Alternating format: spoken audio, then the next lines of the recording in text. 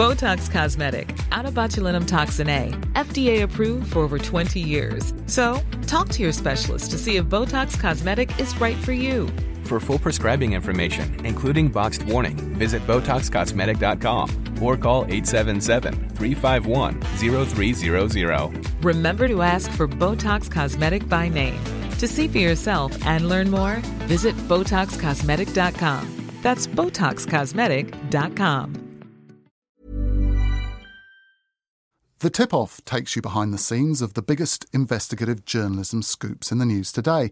It's just won the award for Best New Podcast at the British Podcast Awards, and each week, host Maeve McClenaghan speaks to journalists about the background and sometimes painstaking research behind some major stories. It's a UK show, so big issues there tend to dominate, with recent stories about knife crime and the abuse of the prescription tranquiliser Xanax, for example. But there's an international dimension to many of the stories too. Here's some of Episode 7, Codename Prometheus, and it's all about the Panama Papers. Today's story is a relay race. In reality, it involved more than 300 reporters across 6 continents. But we're going to focus on just 3 journalists. My name is Bastian Obermeier, and I'm the deputy head of the investigative department of Süddeutsche Zeitung. We start with Bastian. He works for the German paper Süddeutsche Zeitung. And in the past, he's written about illicit arms deals, sexual abuse by priests, and Nazi war criminals. But in early 2015, he was about to start down another path, one that would lead to the biggest story of his career. And it started with just 8 words on a screen. Hello. This is John Doe. Interested in data? Well, in the first moments, I was a little curious and interested. That was the message Bastian received one day. A message from an anonymous source. It was quickly followed by more.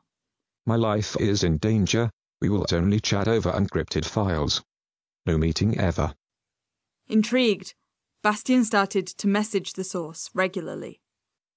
I agreed to receive more documents.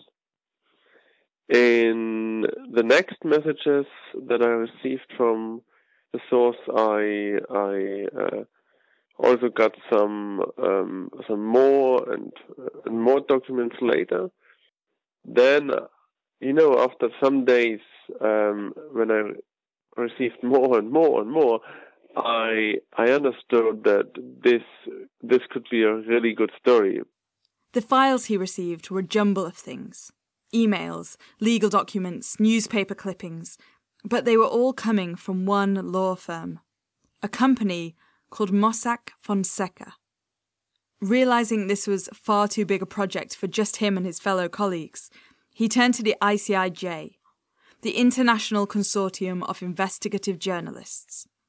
Bastian had worked with them on stories about big leaks before. But it was not clear to any of us how big this could humanly possibly become. So, but I was still a little careful. I wasn't sure if they would do the story because we did a lot of tax projects before and, hidden money in offshore centers or whatever. So I wasn't sure if they would do the story at all. Head of the ICIJ, Gerald Ryle, flew to Germany to meet Bastian. But at this point, all they had was about 100 gigabytes of data. Now, that was a tiny drop in the ocean compared to the 2.6 terabytes they'd end up with at the end. And at first, the ICIJ weren't exactly jumping out of their seats with excitement. As often happens with the very early days of these leak projects, you're never entirely sure of what you have. Let's leave Bastian in Munich and move more than 4,200 miles west to Washington, D.C.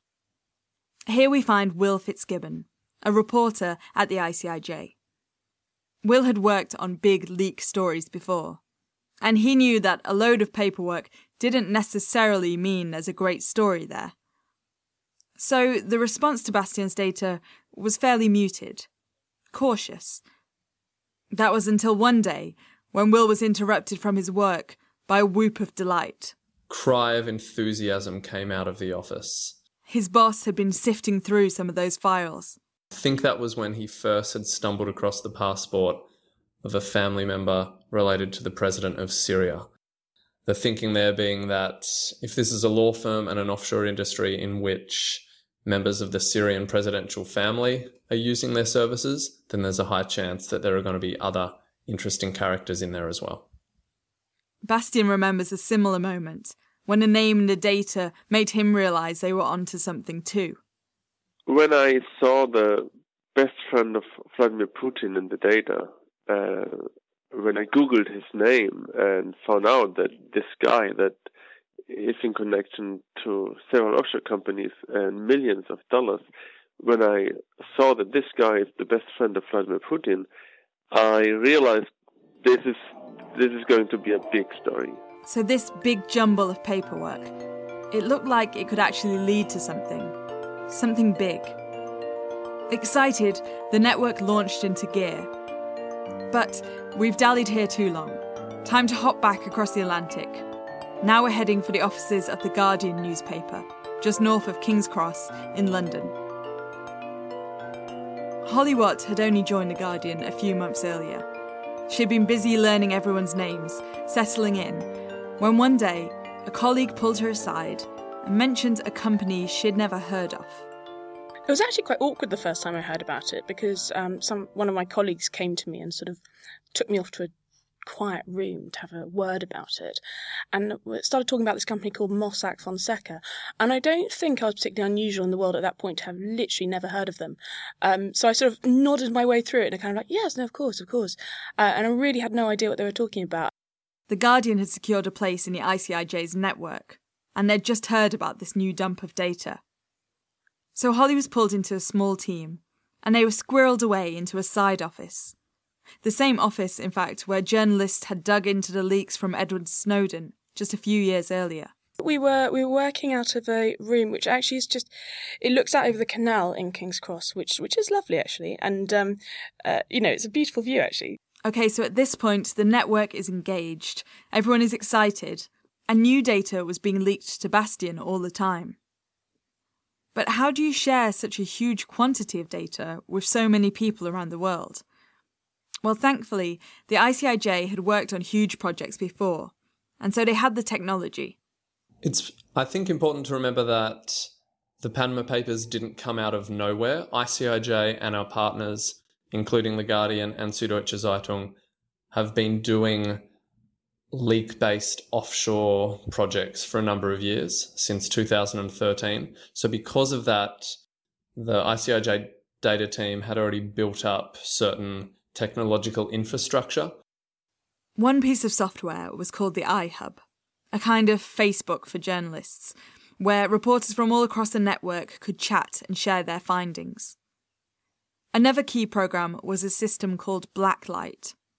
That was a depository for all that data that Bastien had been given.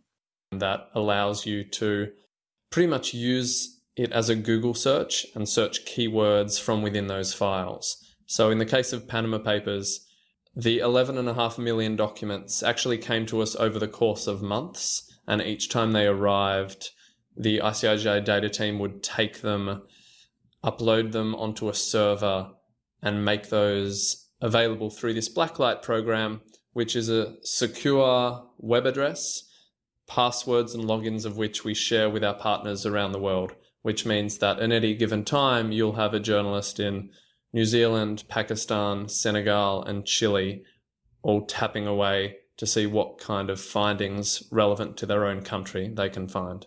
And thanks to Maeve McClenaghan of The Tip-Off for letting me play that to you. Botox Cosmetic, out of botulinum toxin A, FDA approved for over 20 years. So, talk to your specialist to see if Botox Cosmetic is right for you. For full prescribing information, including boxed warning, visit BotoxCosmetic.com or call 877-351-0300. Remember to ask for Botox Cosmetic by name. To see for yourself and learn more, visit BotoxCosmetic.com. That's BotoxCosmetic.com.